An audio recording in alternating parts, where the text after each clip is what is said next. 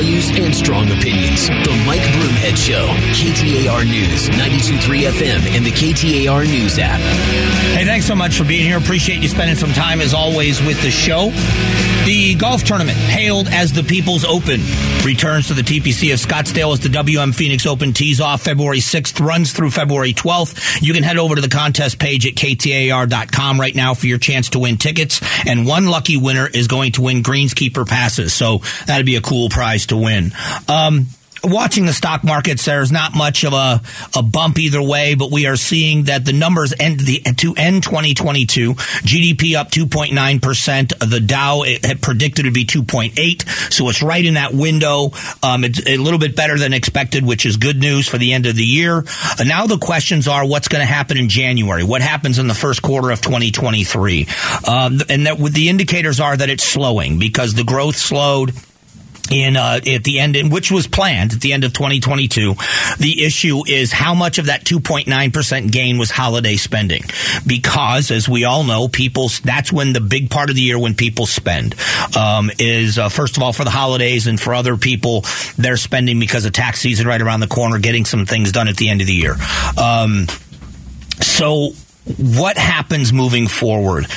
We continue to hear about the housing market. Yesterday we talked about Goldman Sachs making a prediction that there are 4 real estate markets in the country, 2 of them in California, San Jose in Northern California, San Diego in Southern California, Austin, Texas, and Phoenix, Arizona. They are predicting we will see an increase. Now, I didn't really see a timeline, but an increase in prices in those 4 markets, but then they expect a significant drop in value, and they're worried, a concern about a 2008 drop. Now, every expert I've talked to says differently. Based on what the naked eye sees, it's hard to imagine that because of the demand for housing here in Arizona. So I don't necessarily see that happening. And many people don't either. So I hope it doesn't happen. I would like to see what the president is doing on the economy continuing to work. And what I mean by that is that we are slowing the economy, although we haven't driven it into a deep recession. That is the concern, that you slow it so much that it goes from slow growth to receding. And when that happens, that hole is much harder to dig yourself out of. So I want you to hear just a little bit of what some of the experts are saying. This is Rebecca Jarvis from ABC talking about the numbers. How positive is this? Think of this as a report card on the health of our economy, and it is a passing solid grade. The economy grew in the final quarter of last year by 2.9%. That means it's cooling down from earlier, but it's still up. And one of the biggest reasons for that is the American consumer. Despite inflation, we continue to spend. So despite inflation, we continue to spend. One of the other things that is being negotiated now, what was being talked about, is the debt ceiling and could that affect the economy? I want you to hear a little bit of that argument, because what happens as that debt ceiling time approaches and we have the negotiations going on between the president and Congress, even though this has happened many times before, we have seen this happen anytime you have a split with one party in the White House and another party in the House of Representatives especially, this happens. But I want you to hear Senator Rand Paul talk about this. He was talking about the negotiation. The president of the United States is doing what presidents do. He is saying this needs to be raised without any kind of a negotiation. It has to happen. I'm not going to negotiate. It's going to happen. Go get it done. So Senator Paul is doing what the senators are going to do and say, not so fast. President Biden says he won't negotiate over raising the debt ceiling. I have news for him. He absolutely will negotiate. Conservatives will not vote to raise the debt ceiling. The majority in the House, Republican majority in the House, will not vote to raise the debt ceiling without significant budget reform. So he talks about balancing the budget, and I'll comment after you hear his comments. One of the great things about where we are now, though, is it really doesn't take as much as you would think to actually balance the budget. In Europe, over half of the countries balance their annual budget. We think of Europe, of Germany and Sweden, of having these large governments, and they do, but they're actually fiscally responsible in the sense that they spend what comes in. We could do it in our country. If we were to have a $100 billion cut, which would still have us spending way more than we spent before COVID, $100 billion cut and free spending, we would balance our budget in just 4 years. The issue here for me, and Senator Paul has been very consistent on this, although I don't always agree with him or anybody else, but he's been consistent on this. Republicans have not necessarily, and this is where it gets difficult, because the party of small government and the party of responsible spending has not necessarily been that. Now, there was a lot of it was COVID. We understand that what the government was doing with COVID when it first happened caused the federal government to go spend a lot of deficit spending. There was a lot of deficit spending that happened.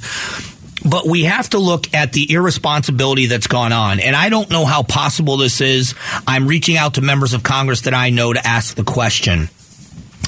And I don't know how this happens, but in any other company I've ever been around, especially when they're bigger, because the bigger a company is, the more open you are to fraud and waste because of the enormity of that company. But people audit. Wealthy people have an accountant that they use, and then they hire a forensic accountant to audit their accountants to make sure that there isn't thievery going on, that there isn't fraud or embezzlement going on. It's not that you don't trust, it's trust but verify. And as a government, why are we not auditing agencies when we hear about hundreds of billions of dollars in the Department of Defense that they own equipment that they don't know where it is? Hundreds of billions of dollars in equipment. They cannot account for it. There are billions of dollars each year that are spent, and the government can't tell you what it was spent on. There was a few years ago, the United States Postal Service owned equipment, we're talking about vehicles. They couldn't tell you where some of the vehicles were. Having an audit to see where we are and shore up waste would be one way that the American government wouldn't change one thing about the services they provide. Now, there's some of those things that are redundant and they need to go away or they need to be cut. But just without changing anything that we're doing, without bothering the left because we're not stopping some of their programs, or bothering the right because we're not stopping any of their programs, if we could just stop the loss and the waste, we could save the American people billions. Why isn't that a big push? Why don't we have the Freedom Caucus in the House of Representatives clamoring for that kind of an audit? Not to get people fired, but to expose where it's at and to stop it from happening. Then we get closer to a balanced budget. Because where we are now, we're seeing this going toward the debt ceiling. It's got to go up. And what all this really is you got to remember, it's like you going and asking at Christmas time during the holidays or whatever for an increase on your credit card limit. That's what it is. In essence, that's what it is. It increases the amount of money you can put on credit. Is it a good idea? I guess maybe sometimes, but you think about your own personal financial scenario. When you are already maxed out on your credit cards and you're in such a financial bad spot that the right answer for you is to increase your credit limit so that you can borrow more money, do you think you're in a good position financially, or is that putting you in a bad position? I guess in some unique situations, borrowing more money might put you in a better position, but you're going deeper in debt, and in many cases, people believe, especially lenders, that you are postponing the inevitable, and they don't want to lend you the money, or they do it at a higher rate. So this is where we as citizens should be asking some serious questions. Which state blames a police shortage for record violence in their state last year? We're going to let you hear a story and what state that is coming up here in just a few moments.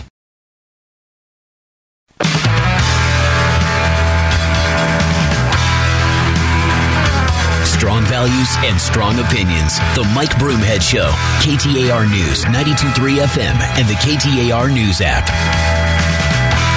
Hey, thanks again. Appreciate you spending some time with me.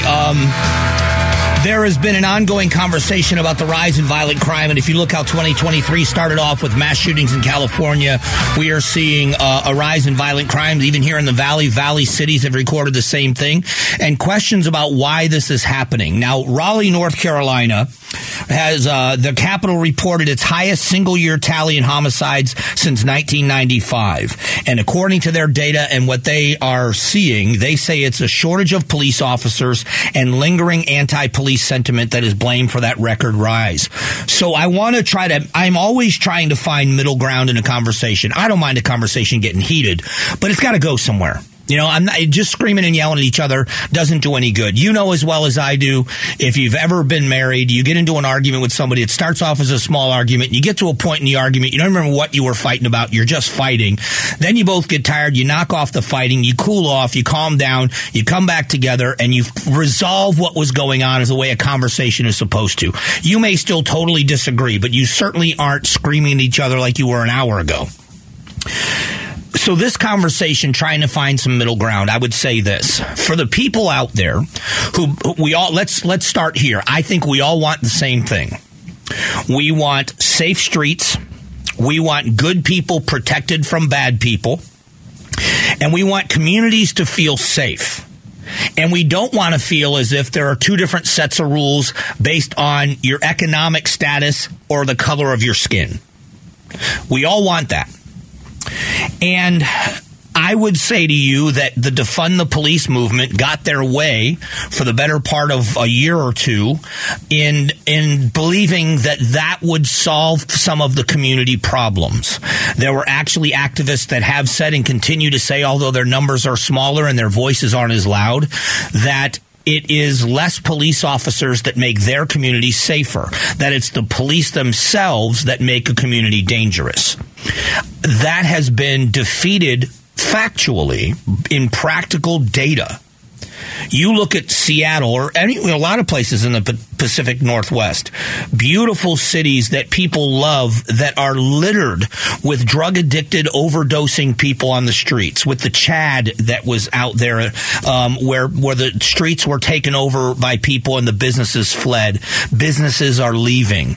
A couple of staggering statistics in L.A. where there's such a lack of enforcement of laws by the county attorney out there for such a long time. The 7-Eleven Corporation. 7-Eleven. I mean, those are, I want you to think in your mind how many 7-Elevens you pass in this valley driving to work every day. 7-Eleven Corporation was recommending to their franchisees and to some of their stores be closed because there was so much crime going on that they couldn't make any money. There was more theft than there was sales.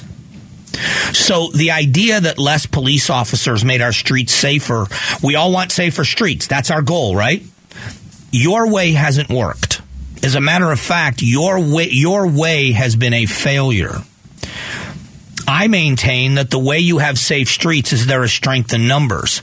And that is also makes suspects safer. Let me explain. There is a video. I'm trying to think of the conflicting videos. I told you of the one that happened here in Phoenix a year or two ago now. It's been, time flies at my age. But there was a young officer who was called to a scene at 43rd and Bell, or 43rd and Union Hills. And she was alone when she got on scene. It was a suspect in a parking lot with a knife. And I told the story that the way she handled the situation looked like a training video. She did such an excellent job. And she was alone. There was no backup there yet. And eventually backup got there, but before they got there, she was forced to shoot the suspect because he was lunging at her with a large knife. Same scenario at a Walmart somewhere else in the country. A woman in a Walmart with a knife confronting an officer. Officer holding a firearm, holding this woman at bay with a firearm. Another officer showed up that then had a pistol out, had a firearm out. The original officer, the arresting officer, put the firearm away and used a taser, less lethal, to tase this woman and take her into custody without shooting her or killing her. So, strength in numbers, a lot of times those options are available. They don't always work. Sometimes it escalates and still becomes deadly. But I'm saying when you have more officers on a scene, you have a better chance of ending it with less lethal than you do other ways most of the time. You also want community investment. You want communities to trust the officers. Well, then an officer has to be able to spend more time, or officers have to be able to spend more time in the community when they're not policing, when they are building relationships. And those are just common sense things. I told a story of seeing 4 or 5 Phoenix officers at breakfast a couple of weeks ago. And I had seen these officers a few times, me going to breakfast at the same time they take their meal break. I'd seen them a couple of times. And I watched a family come in that had some young children, and I watched this little kid, probably 4 years old, approach the officers, and they stopped everything they were doing and engaged with this young man and invited this kid to sit with them at the table. They gave him a Phoenix Police badge sticker, all the things you would hope to do in investing in that young man, because they were on their meal break and they had an opportunity to engage the public in a way like that. Now, take a scenario like that with these young kids in a family situation in another neighborhood where the only time they saw police cars, when police cars were racing with lights and sirens going and cops were running after people and arresting them and stuffing them in the back of the car. It's hard to explain to a 4-year-old that it's bad people and they're scared. It's a scary situation. So I would say to you, we all want the same outcome. The outcomes we want are safer streets and better relationships between the community and the officers that patrol that community. You can't have that unless you have the officers available to it. Last thing I'll say about it is training. The ability to pull officers out of service off the street and give them continuing education on skills like de-escalation and all of those other things, you have to have enough officers to fill that void. So I would say that's the key to the solution here, is more officers, not less.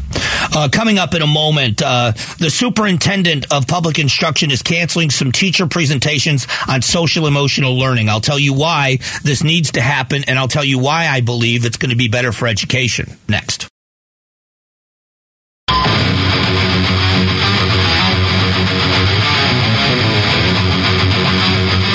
Strong values and strong opinions. The Mike Broomhead Show. KTAR News, 92.3 FM, and the KTAR News app. Hey, thanks for being here. Appreciate you spending some time as always. Education, I'm going to continue to talk about this. It's something that's near and dear to my heart, and for a lot of people, I think this is an evolving conversation. We've seen changes across the state of Arizona in this last election cycle, and it's weird how education's gone in the opposite direction, and here's what I mean by that. We've gone from a very, especially fiscally conservative governor to what you know, by her own admission, is a liberal Democrat governor that's going to be dealing with a legislature with a very tight lead for the Republicans. But in public education, we have gone from a Democrat, fairly liberal Democrat in Kathy Hoffman and superintendent, to, based on his past and his previous time as superintendent, Tom Horn, a very conservative with a different approach to education and what he believes works. So we're going to see. We're going to see how it works. A lot of parents have been clamoring for more control, and I still, it's still the biggest thing I'm talking about on social media with people. And it's interesting. This conversation has been going on all week, and it continues. And I like it. I'm glad people are talking about it. In the end, I still believe parents deserve to have control. But specifically in this, if you've not heard of social emotional learning and critical race theory, and these are all, for most people involved in the conversations, are very broad terms that people don't have a very deep understanding of. And I would say to you, for the purposes of what I talk about, it doesn't matter.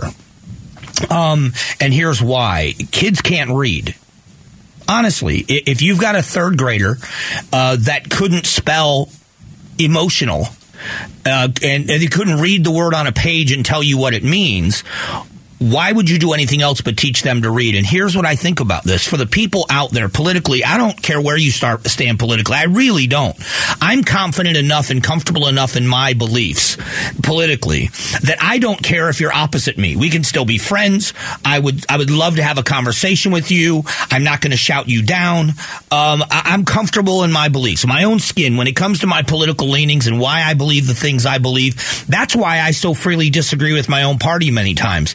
Because you're not going to question my conservatism because I don't agree with you on a certain issue. And that's what happens even within the Democratic Party. You're not liberal enough, and I don't know what kind of a clever name they come up with, but in the Republican Party, it's Rhino. It's Republican in name only. And so I don't care what people call me. I'll stand on principle. I'll argue my point without rolling in the mud with someone. The idea, if we teach kids, and if you're someone that disagrees completely with me on political issues, I want your children to grow up any way you want them to grow up. And so when your child learns to read, and you tell your children what you think they should read, when your children see you reading and they decide to pick up the same books you do. Now, my kids aren't exactly like me. My kids in many ways aren't anything like me, but they can read. You know what I mean? They're educated. They have the ability to learn. That's the best thing you can give your children. And so for people of a different political leaning than myself, if you teach your child to read and read well, they will figure it out. That's the beauty of it. That instead of telling them what they should know, you teach them how to read. We don't teach them what we want them to know. You know, going back when it comes to religion, I was raised Catholic, so this whole thing about Catholicism and the Reformation and how things happened. And for me, that is all a big part of my life because I love to think and talk about these things. The idea that for years and years and years in Catholicism, I'm glad it's different now, Catholics didn't own a Bible. Catholics went to church. There was a thing called a missalette. They went to the Catholic Mass. The readings were there in that book, and then a priest did a homily based on one of the gospel readings, and he explained what that meant to you and what that meant in general, and you went home with that. And the thought process behind that was, A, there were a lot of people that couldn't read, and B, even if you could read, you would mess up what the message really was. Your comprehension of what you were reading was not going to be theologically correct. So you needed someone to tell you what the book meant. And there were those that said, absolutely not, that's not what we want. And so we've seen changes. And I just think, I don't need someone to think like me. I just want you to figure out what you believe on your own. And these programs distract from that. They just do. They take class time. And you can say, well, it's, you know, it teaches kids how they can do this. Well, then you know what? Make it an elective. Take something like that and make it an after-school program. If it's that valuable, make it an after-school program. Until we, and this is just what I would do if I were in Tom Horn's shoes, this is what I would push if I were on a school board, I would be saying until we have a huge majority of our kids, especially elementary school kids, reading at grade level, we are not going to focus on anything else. That we are going to make sure that the core is all that they have in front of them. We are not going to distract them, whether it's valuable or not. I'm not even arguing the value of critical race theory at this moment.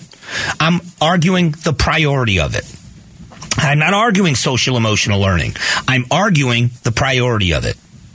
Until, and I think, how could you, I don't care where you are politically, how could you not agree with this statement? Until our children are educated in the basics, we shouldn't introduce anything else to what they're learning. Now, I read this earlier, and this is where the other political ideology comes out. This is not from Arizona. This is from Iowa. A school district in Iowa said that their job is not to teach kids. I'm going to read this to you. This is a Facebook post from a school board in Iowa. The purpose of a public education is not to teach kids what parents want. It's to teach them what society needs them to know. Scary enough? Here's how the post ends. The client is not the parent, but the community. In other words, we are going to fixate on creating what we consider to be good citizens. So as the wind blows, we will change what we consider to be good. If you go back to the 1970s when I was a little kid, what was good was different. And here's what I mean by that. When you watch television shows, there were things that were off limits, and there were things that you would see on shows very often. Racially motivated humor, misogyny, bigotry. That was funny. The show All in the Family, Archie Bunker was a bigot, a misogynist. He was all of those things. He was a racist. He was a homophobe. There was a transvestite on the show. And he was the lovable guy that had a good heart, but he was all of those things as a middle-aged white guy. He used to tell his wife to dummy up, go get me a beer, called her dingbat. I mean, this was like a husband talking to his wife on TV. And I know if you're listening to me say this now, you're like, and that was a comedy. It was hysterically funny. The most popular popular show on TV in the 70s. What you didn't see was sex. I Love Lucy. They slept in separate beds. They slept in beds with a nightstand between them. Now we don't do, unless you're an animated show, unless you're animated, unless you're Family Guy or something like that, we don't do racially charged humor or sexually charged, homophobic, whatever you want to call it, humor. That's off limits. And everything is sexual. Everything is sexual. Not calling it good or bad. I'm calling it different. I'm calling it different. So now we're teaching that this is good in school. And we should be teaching children the basics of education so they can read for themselves and figure it out. And until we're on the path to do that, we're in trouble. We're in big trouble. Interesting story. Governor Hobbs continuing to bus and fly migrants across the country. How is it different from our former governor's program? Her explanation and my explanation coming up here in just a moment.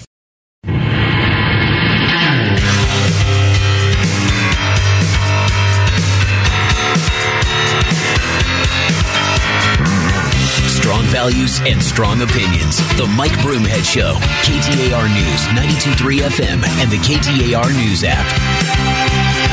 Hey, thank you. Governor Hobbs has said that she is going to continue on, although it will be different, continue on with a program that was started by Governor Ducey to ship migrants to other places outside of the border towns here in the state of Arizona. She says what she is going to do is going to be more humane.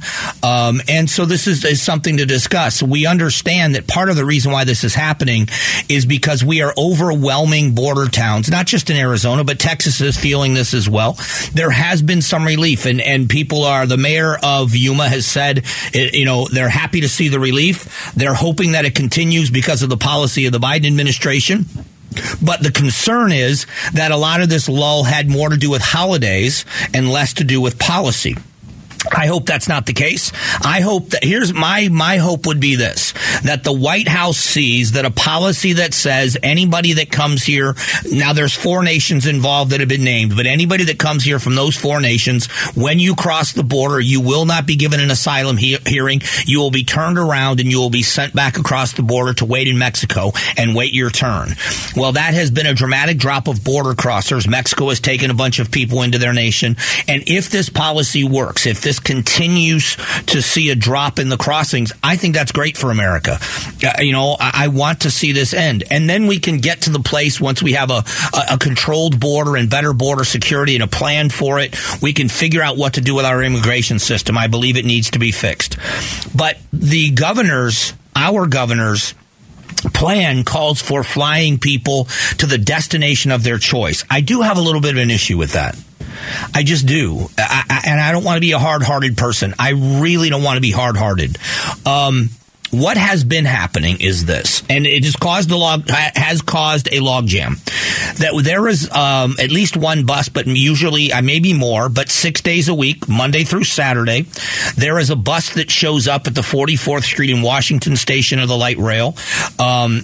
Well, actually what it is it's the SkyTrain station that is just south of the 44th Street light rail station, but it's a bus that shows up. Now, the SkyTrain starts there at that station outside of the airport at 44th Street in Washington, and then it rolls into the park. It goes to the East Economy lot, then Terminal 4, Terminal 3, and so on through the airport.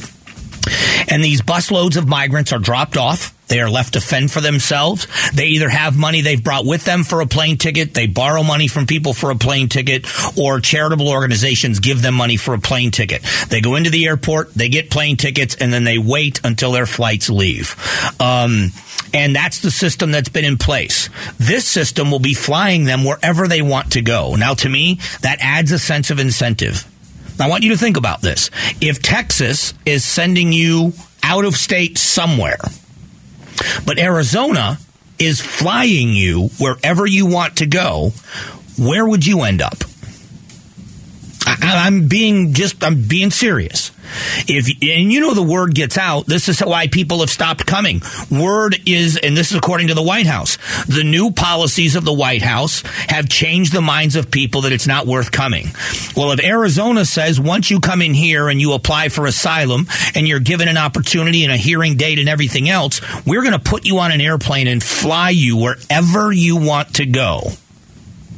Now, if this program is not that, okay, then I'm glad to hear that it's not that. But if it is, we all should be upset that our tax dollars are paying for that. And we should be upset that we are incentivizing border crossers to end up in Arizona and not Texas because we're giving them a free plane ride somewhere. I want you to hear Mayor Adams. Now, you got to remember, this is a sanctuary city mayor, a self-described sanctuary city mayor, and this is what he is saying about the issue in New York City with migrants. I believe that when I took the trip to the El Paso, you could see firsthand the impact of how it not only harmed the foundation of El Paso, but look at Chicago, Houston, Washington, New York City. This is just unfair for cities to carry the weight of a national problem. So this is cities carrying the weight of a national problem. It's so funny. I never thought I would agree so much with a statement of someone that I'm so opposite with in the handling of illegal immigration in America. But this mayor is feeling the brunt of this, which is why he is so outspoken that the federal government needs to do something about this issue. Now, here's the question. Do you think that when it comes to this program, what happened was the governor of Texas, the governor of Arizona, and then eventually the governor of Florida said, you know, these sanctuary cities that are talking about how evil Arizona is, let's start flying people to Washington, D.C. We didn't, but busloads of people, I believe it was Christmas Eve, might have been New Year's Eve, dropped off in front of the home of the vice president in Washington, D.C., New York City, all of these other places where people had to face what we've been facing and a small taste of it, and how quickly their messages changed. So it was sending a message. Do we believe still that it's going to be this way? Do we think that Governor Hobbs is going to be flying people to New York City, to Washington, D.C.? It's just something to think about. It's not these huge ideological Republican, Democrat beat yourself up. It's results oriented. Should the taxpayer of Arizona pay this? And is it incentivizing people to end up here and not other places because we're flying them wherever they want to go? I'm not asking irresponsible questions or jaded questions. That's an honest question. What are the results of this going to be? It's a great question. What we're going to do just after 11 o'clock is we had an interview with Senator Borelli, Sonny Borelli, about taxes being dropped at the state level. We'll talk about it next.